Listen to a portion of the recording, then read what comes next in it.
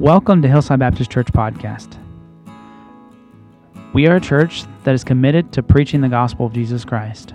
And it is our privilege to open God's Word with you. It is our prayer that you receive the message from the man of God with an open heart. That through God's Word, you are encouraged and equipped to face life's challenges. But most importantly, it is our prayer that you accept Jesus Christ as your Savior if you haven't already. If you'd like to connect with us, you can do so at hillsidebc.com, find us on Facebook, or send us an email at info@hillsidebc.com.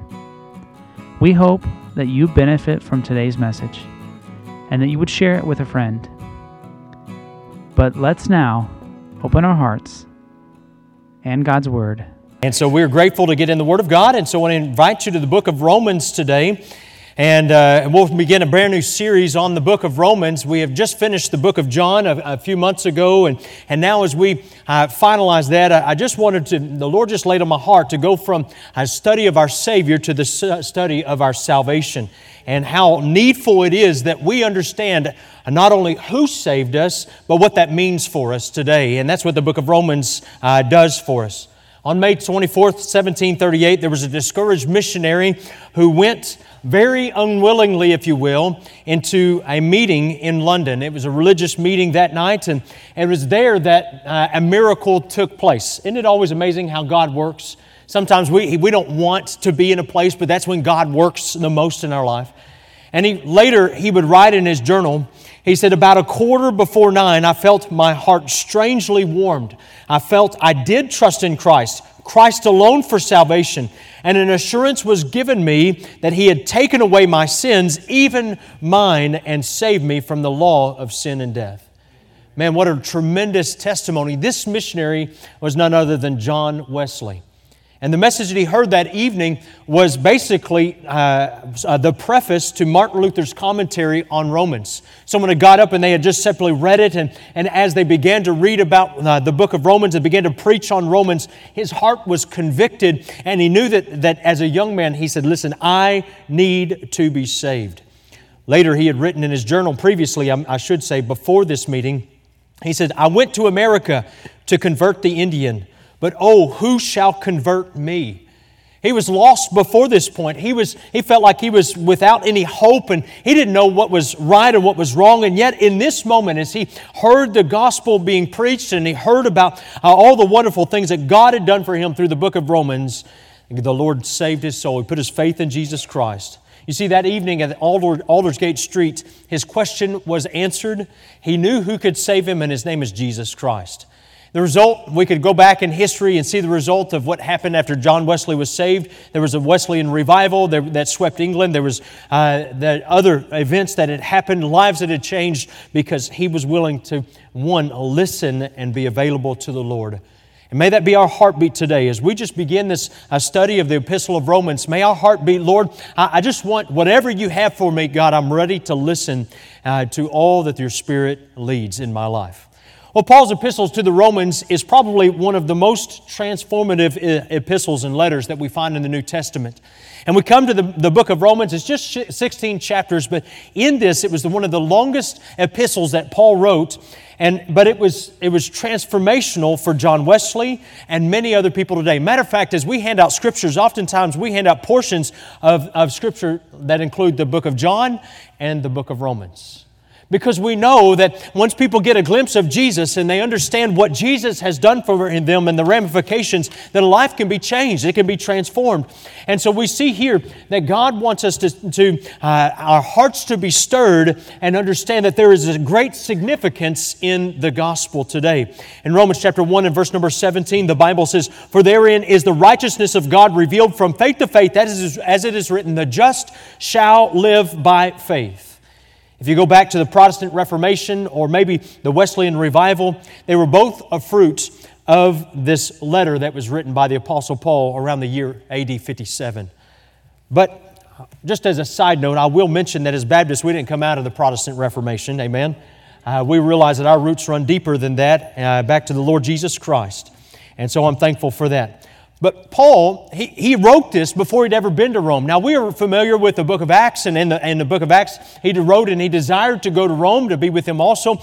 But Paul had never been there. And so it is in this opening verses of the letter that Paul begins to kind of introduce himself to the believers in Rome. And we're going to see some of just the very first verses in this introduction to this tremendous letter in the Bible. And I would encourage you as we go through this over the next few weeks and months that you spend time reading Romans for yourself and understanding and gleaning what God has for us here in this tremendous book of the Bible. But it's at the end of the book that we come to chapter 16, and we understand that this letter was carried from Paul, who was in Corinth, by Sister Phoebe. And he says in Romans 1:16, I commend unto you Phoebe, our sister, which is a servant of the church which is at Centuria. And all of Paul's writings grew out of his desire to just minister to people. So he was a missionary, he was a pastor, and he addressed needs that were in the church, local churches. And so as he did so, the book of Romans is that same thing. He knew that there was a need in the church of Rome. Somebody had carried the gospel. We'll get into that discussion in just a minute. But as the gospel was carried there, he desired for them to be established in their faith, not wavering left or right, but understanding what the gospel truly is.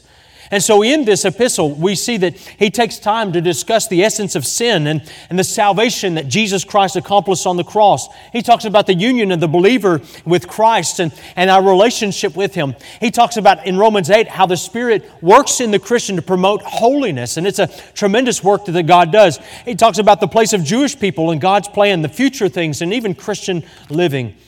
The founding of the church in Rome, if we go back to Acts chapter 2, really centers back here in Acts chapter 2 and verse number 10.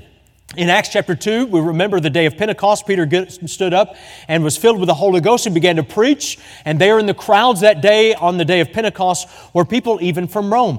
And the Bible says in verse 10, Phrygia and Pamphylia and Egypt and parts of Libya about Cyrene and strangers of Rome, Jews and proselytes. And then we read later in that chapter that many of these people who were visitors in Jerusalem that day were converted and became Christians. In Acts chapter 2 and verse number 41 says, Then they that gladly received His word were baptized, and the same day were added unto them about 3,000 souls. And so that day was a great day of revival, and many people were saved. And in my mind, there's no doubt that these that had heard the gospel, who were from Rome, then carried that truth all the way back to Rome and began to share with others. Let me share with you the truth of what I heard back in Jerusalem. Let me share with you what Jesus Christ has done for us on the cross. The Roman Catholic Church teaches that Peter had made it was the one that founded this church in Rome, but there is no scriptural evidence for this or historical evidence outside of tradition. And so Paul's purpose in writing then to the Romans is really identified in a few statements. I'll just kind of summarize those if I can. So first thing that he wanted to do was impart some spiritual strength to those believers in Rome. You know, and I believe it's important that God calls us to edify the body of Christ, to infuse in us in this time. I've often said that we live in a day of delusion. And because we live in a day where sometimes we don't know what's right and what's wrong, it's so important that we understand what the Word of God says regarding our faith and how we should live our life.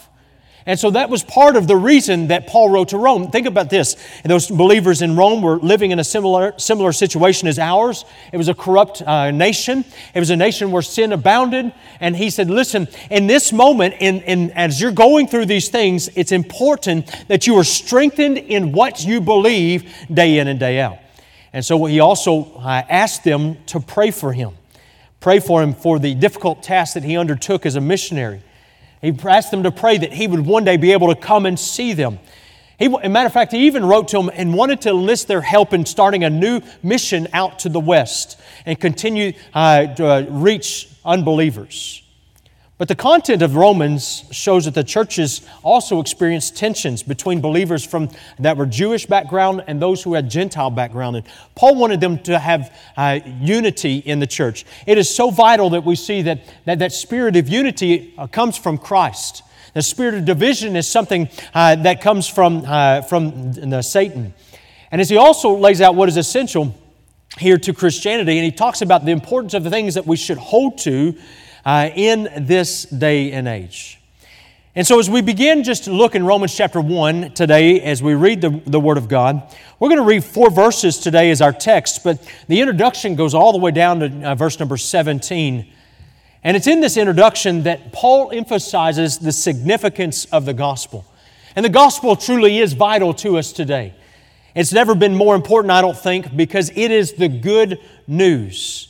The good news about Jesus Christ. It's the good news about what He's done for us. It's the good news that we realize that this whole world needs. Just not just a select few, but every single person.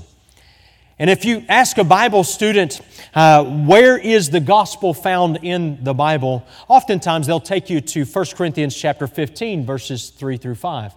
And it is laid out well there. We'll read this together. Verse 3, it says, "For I delivered unto you first of all that which I also received, how that Christ died for our sins according to the Scriptures, and that He was buried, and then He rose again the third day according to the Scriptures, and it was seen of Cephas, and then of the 12. But if you will, in your mind, Romans then takes that little outline that Paul shared in the church of Corinth, and he fills it in with everything else that means to us and what the gospel means to us in relation to Old Testament promises as well as to us today.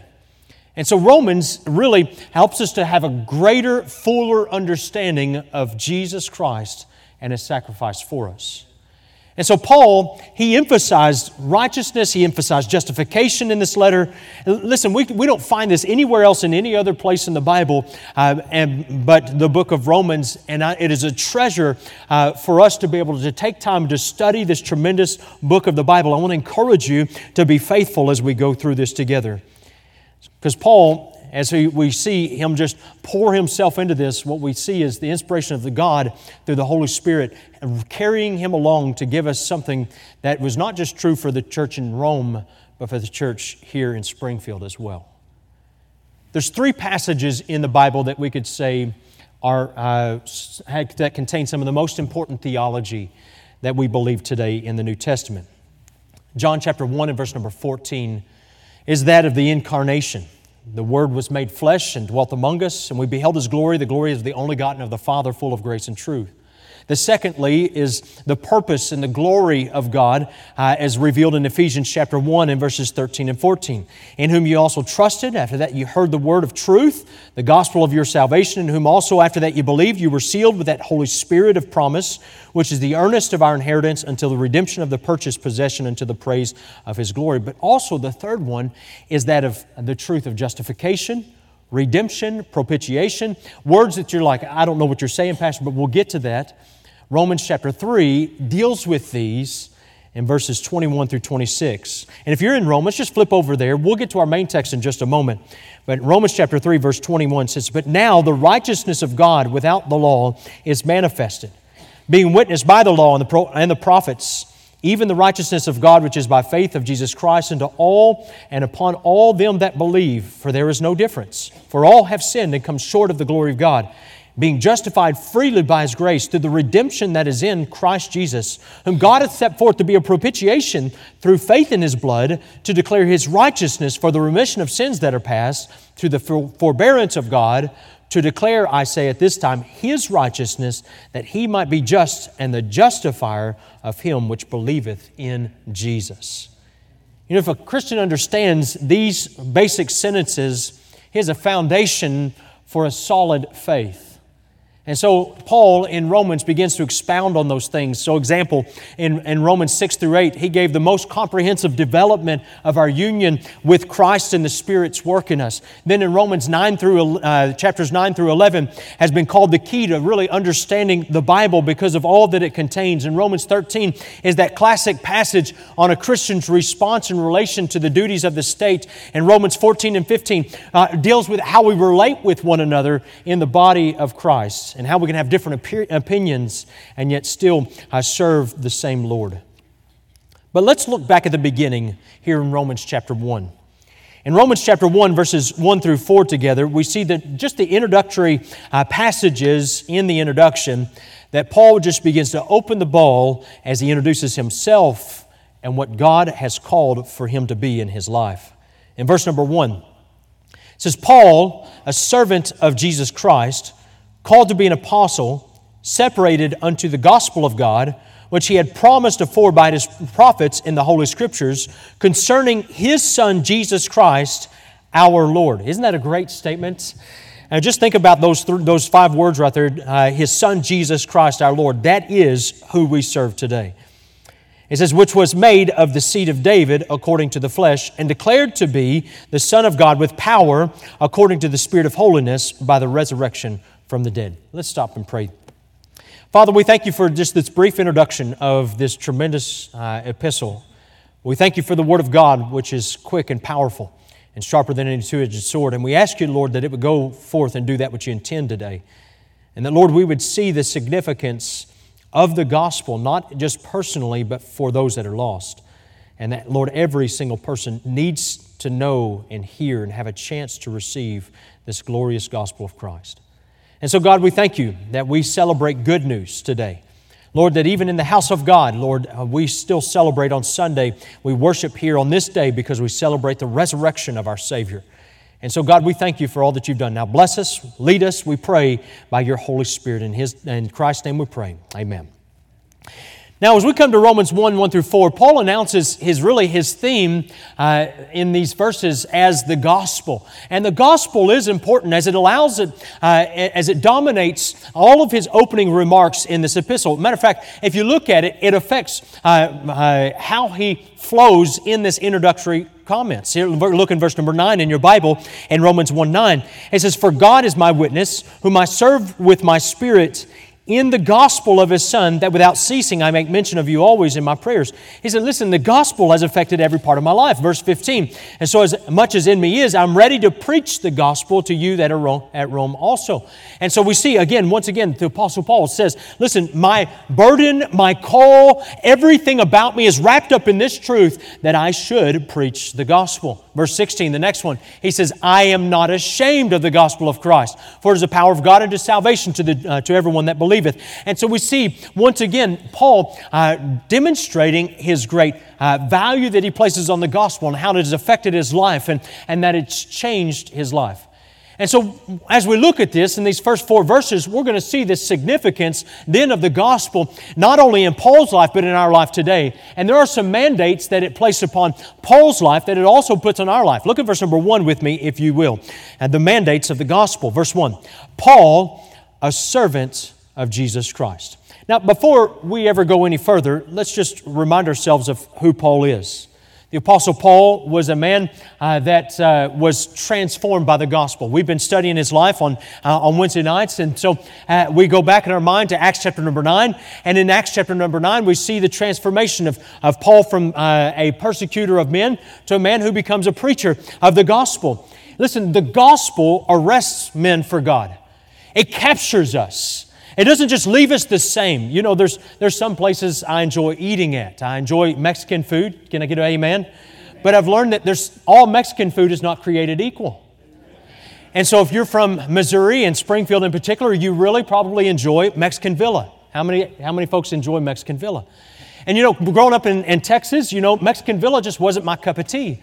And I remember when we were in college, my wife and I had saved up enough money where we could go to eat, and we thought, man, we want some Mexican food. Man, we love Mexican food. And so we said, man, we're going to spend this money we've been saving and go out and find some Mexican food. Some friends, we asked them, I said, listen, what's a good Mexican restaurant in the area? And they said, oh, Brother John, you got to go to Mexican Villa. And we got to Mexican Villa, and I said, man, we wasted our money. This was horrible. And I said, we'll never take advice from that person again when it comes to eating food. Listen, sometimes there's some things that capture our attention in such a way that we never forget those things. But the gospel did more than capture Paul's attention. The gospel changed Paul's life. It so transformed him that he was no longer a man who was on a vendetta to destroy, but now he became a man who had a vendetta to seek and to save that which was lost. He took Luke chapter 19:10, which was Christ's purpose, and he personalized it. He said, listen, my purpose as well is to proclaim the gospel. My purpose is to make sure that every person, he says in Romans chapter 10 and verse number 1, he says, brethren, my heart's desire for Israel is that they might be saved. He said, that is my desire. And so he opens this letter, what he's saying in verse number 1, he says, Paul, a servant of Jesus Christ, he's calling himself a slave. Now, it's not improbable that he probably had the Hebrew version of a servant or slave in mind.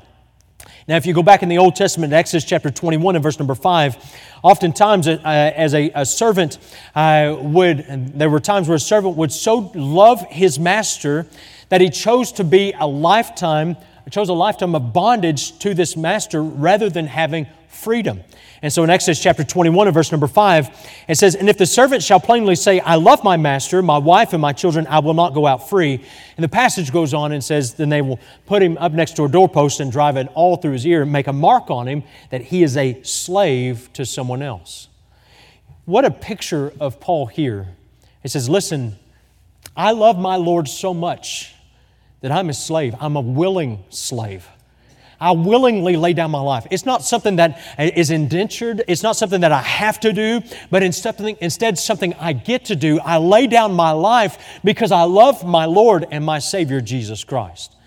You see, just as that Old Testament ear was pierced through as a token of surrender, Paul also in Galatians chapter 6, in verse number 17 says, "From henceforth let no man trouble me, for I bear in my body the marks of the Lord Jesus." He said, listen, if you want to know how much I love the Lord, just look.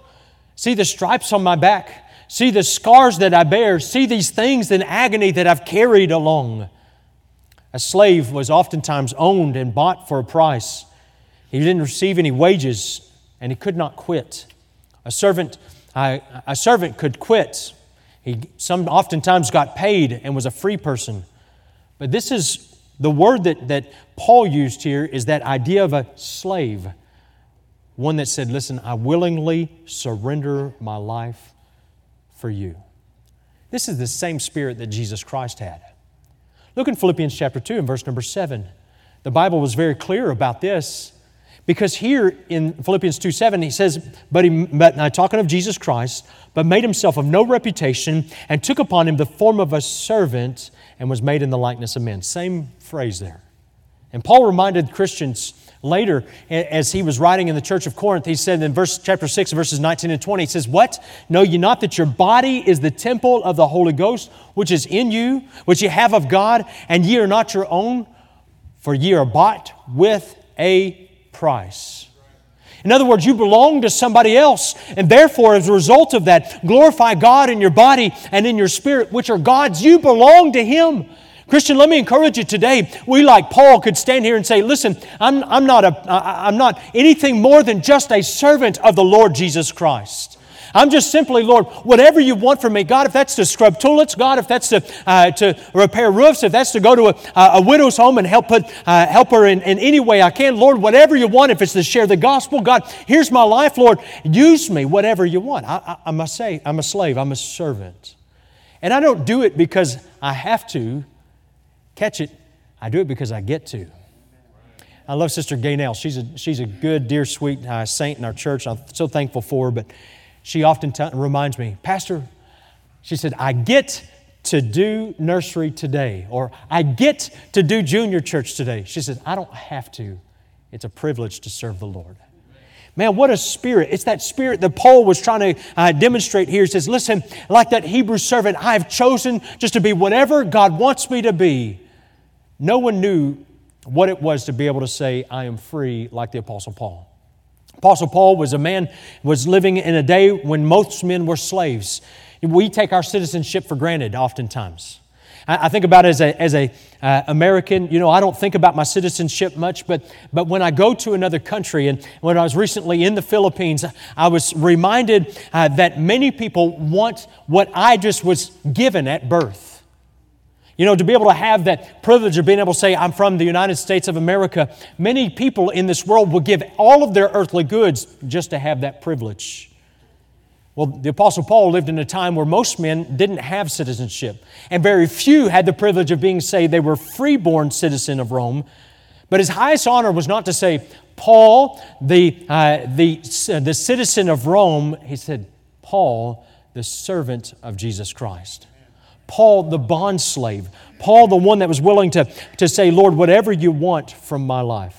You see, this mandate of the gospel not only made Paul a willing slave, but it also made him a person who was willing to be used of God. He's often called an apostle, and I believe he was one of the greatest apostles, even though he oftentimes said, I'm the least of the apostles. But this word apostle means one who is sent. It maybe carries with it today this idea of what we use as the word missionary today. We talk about a missionary. A missionary is someone who is sent out from a local church into another land or to plant a church or to a different place. And so as a church body, we realize that God calls some of us out of this place and into another place to carry the gospel in another place. That's the idea of a missionary. Well, Paul's calling was similar as that. As an apostle, he carried extra privileges. And we see that his life was that was used greatly of God, but his ultimate calling, his ultimate desire was just to be Christ's servant. You see, as Paul was later called as an apostle, he made full proof of his apostleship. He did everything he could to serve the Lord Jesus Christ with the life that God had given him. Romans 15:19. He says, through many signs and wonders by the power of the Spirit of God, so that from Jerusalem and round about Illyricum have I fully preached the gospel of Christ. You see, the mandate of the gospel separated him as well. Instead of being his own man, if you will, he became a man who would really be effective in reaching others for Jesus Christ. Many times we remember Cortez, the Spanish explorer Cortez, as he came into the country of Mexico, and as he landed there on the shores of Mexico, he ordered all his captains to burn the ships on the beach. And he made this statement, victory or death. There was no turning back. Paul had that same kind of idea. And so this word here that is used for separated, he says in verse number 1, called to be an apostle, separated unto the gospel. It carries with this idea and thought of the horizon. And so literally, Christ filled all of Paul's vision. There wasn't room in his life for anything else. And so his vision, his horizon was dominated by Jesus Christ. And so everything in his life was determined by Christ. And so Paul then, who was separated by God for his conversion, what we see is that God called him, God used his life in a tremendous way. And so when we come to Romans chapter 1 and verse number 1, he says, listen, I'm a servant of Christ. I'm an apostle. This is my calling in my life. I've got a reason to carry the gospel into other lands. But listen, my life has been separated for a reason. My life has been changed because of the gospel. You see, the gospel is significant in our lives. In all of our lives. And when we receive the gospel message, it transforms us. I'm no longer the same that I was from 1988, when I received the Lord Jesus Christ as my Savior. I am now a changed man. And God continues to work in my life. You see, that's what, as Paul just introduces this epistle, what he was saying is, listen, church, I have been changed. Remember, Paul had a testimony before he was saved. Do you remember what it was? He was a persecutor. He was a man who would take people from other cities and drag them into the councils in Jerusalem. And there they would be sometimes executed. Sometimes they would be imprisoned. Men, women, children. He didn't care. If they claimed the name of Jesus, he would drag them in and he would make sure that they stood account for, in his mind, what he perceived to be crimes. But now his testimony was different. No longer was he a man who was a persecutor, but now he was a preacher. Let me ask you, has the gospel changed your life? Has it made an impact into your life in some way? You see, because when we receive the mandate of the gospel, it doesn't leave us the same as when it found us. Look in verse number 2. We're going to see the message of the gospel very quickly this morning as we bring it to a close. You see, because it was Paul's special calling that to take the things of Christ that were in the Old Testament and to explain them here in this situation. And so in Romans, Ephesians, 1st and 2nd Thessalonians, we see Paul revealed three mysteries. The mystery of the cross, the mystery of the church, the mystery of Christ's coming. And so these things are revealed here. But look in verse number 2 through 4. He said this, which he had promised afore by his prophets in the Holy Scriptures. He's dealing with that Old Testament theology there. And he's saying, listen, let me take you back to the Old Testament, because the Old Testament points us to Jesus Christ. This is not just a brand new religion. This is what God has introduced through at the cross. In verse number 3, concerning His Son, Jesus Christ, our Lord, which was made of the seed of David according to the flesh, declared to be the Son of God with power according to the Spirit of holiness by the resurrection of the dead. And so these mysteries that Paul begins to unfold here, the cross, the church, and His coming, are revealed as types and shadows in the Old Testament, but Christ revealed them plainly at the cross.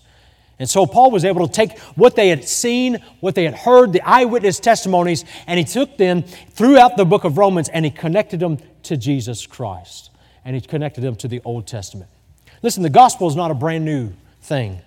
And he was taking pains to be able to say, listen, if you go back in the Old Testament, you'll find Christ. If we as believers here in the 21st century, we can go back to Isaiah 53 and we can say unmistakably, we believe that passage points to Jesus Christ. Psalms chapter 22, Psalms chapter 23, which was taught in our Sunday school this morning, Psalms chapter 24, over and over. We could spend time dealing with the messianic prophecies of the Old Testament. But Paul took his time and he said, listen, I want you to understand what our foundation was in the Old Testament is revealed in Jesus Christ. Titus chapter 2 and verse number 14. He said of Jesus, who gave Himself for us that He might redeem us from all iniquity and purify unto Himself a peculiar people, zealous of good works. This word in verse number 3 deals with concerning. It's the Greek word that's just simply peri. This is the same word that's used in several of our English words, periscope, perimeter, and it means that which encircles. And so the gospel then is encircled. It's all about Jesus Christ. It's what He has done, it's what He's doing, and what He will do one day. And so as we see this, we see that Paul, as he begins to preach and teach Jesus Christ, said, listen, this letter, this epistle is going to be all about Jesus. Let me remind you that Hillside Baptist Church, we are all about Jesus Christ here. We're not going to stray to any other person or religion. It's not about a pastor. It's about our Savior. It's not about anybody else in this church. And when we give that kind of humble attitude and say, listen, Lord, I want to exemplify You. Lord, we want the Lord Jesus Christ to be at the glory in all of these things. Then listen, it doesn't matter if people praise you or curse you, because Christ is the center of all of it. And so he says, listen, the heart of this gospel message is Christ. Heaven came down. We mentioned John 1:14. And he says, and the Word was made flesh and dwelt among us. And we see that Jesus Christ, I just finished walking through John, He lived a life of victory over the power of sin. His life was perfectly holy. Imagine this. Think about Jesus, if you will. He never looked at another person with lust. He never entertained an impure thought. He was never accused by his conscience. He never inflamed even a wrongful passion. He was never out of step with the will of God. His time was never wasted. His talents were never debased for selfish reasons. His influence was never bad. His judgment was never wrong. He never had to apologize for anything he did. He never had to retract a single word. He never had to delete a Facebook post. He was never too late. He was never too soon. He was never upset. He was never shallow. He was never afraid. He lived on earth almost about 12,000 days, and every one of them was a marvel of holiness. Hebrews 7:26, for such an high priest became us, who is holy, harmless, undefiled, separate from sinners, and made higher than the heavens. He had absolute victory from the moment he first drew his breath until in Bethlehem, all the way into the cross of Calvary when he closed his eyes in death. He was declared to be the Son of God with power. His death brought victory over the penalty of sin, and He rose from the dead. Folks, let me just tell you, that's the Jesus that Paul is preaching. That's the one that he is surrounding himself and concerning himself with. It is this very thing about Christ, where He rose from the dead, that changed Paul's life, and it can change your life too. You see, there are a lot of religions in the world today, and a lot of religions say, listen, if you are good enough, then you'll become God. If you're good enough, then you can reach this place of nirvana, or reach this place where all things are good. But there's only one religion that preaches that Jesus Christ, the eternal Son of God, left the glories of heaven and dwelt among men. And that's what the Word of God teaches about Jesus Christ. You see, Jesus Christ was God of all power. And it says in John 10:18, no man, talking about His life, no man taketh it from me, but I lay it down of myself. He said, I have power to lay it down, and I have power to take it again. This commandment have I received from my Father. And in His life, He was demonstrating great power and authority. We think about all that Christ is today, and I want to just encourage you today. Christ is the center of the gospel. You can't have good news unless you have Christ. You can't have the hope without accepting Jesus as your Savior. Someone once wrote to there was an old post called Emily Post. And they wanted to know a little bit of an etiquette. And so this was another generation which this would be printed in. And so they wrote and they said, what is the correct procedure when one is invited to the White House but has a previous engagement? She replied back, an invitation to dine at the White House is a command, and it automatically cancels any other engagement. You see, the effect of Christ on our life is an invitation that is far greater than one from the White House. You see, it is God inviting you to believe. Secondly, to surrender, to put your faith in Him. You see, because all other things that seem so pressing in this moment have been canceled, and God calls you right now to surrender to Him. You see, Paul opens this letter. He's shouting from the rooftops that Jesus Christ has conquered death.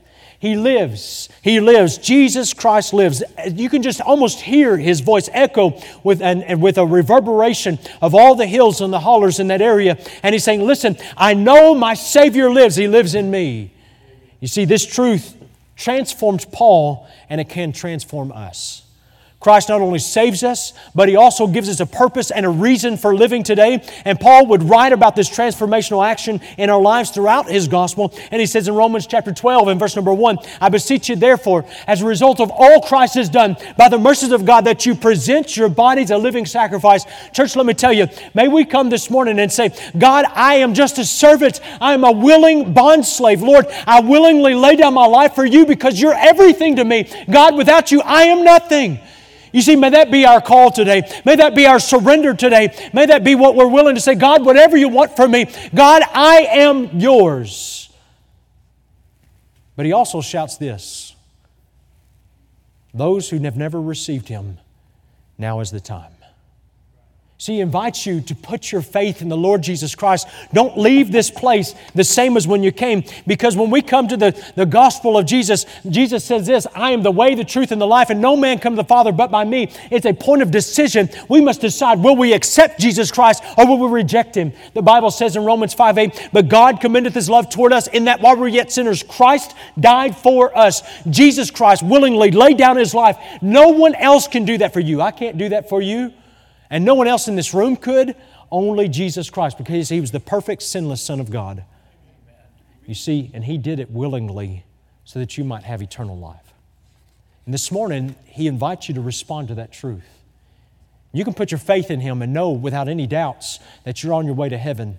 And the Bible says in Romans 10:9, just simple, very, very simple, that if thou shalt confess with thy mouth the Lord Jesus, and shalt believe in thine heart that God hath raised Him from the dead, thou shalt be saved.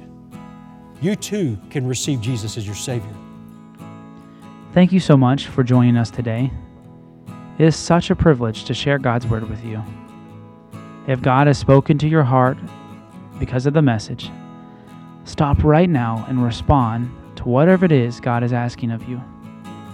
Don't wait another minute. You can pray right where you're at and ask God for His help.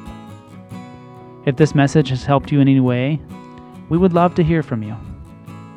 Let us know if you have any questions, or we can help you with your decision. Jesus asked His disciples, who do ye say that I am? And He offers the same question to you today. What would your answer be?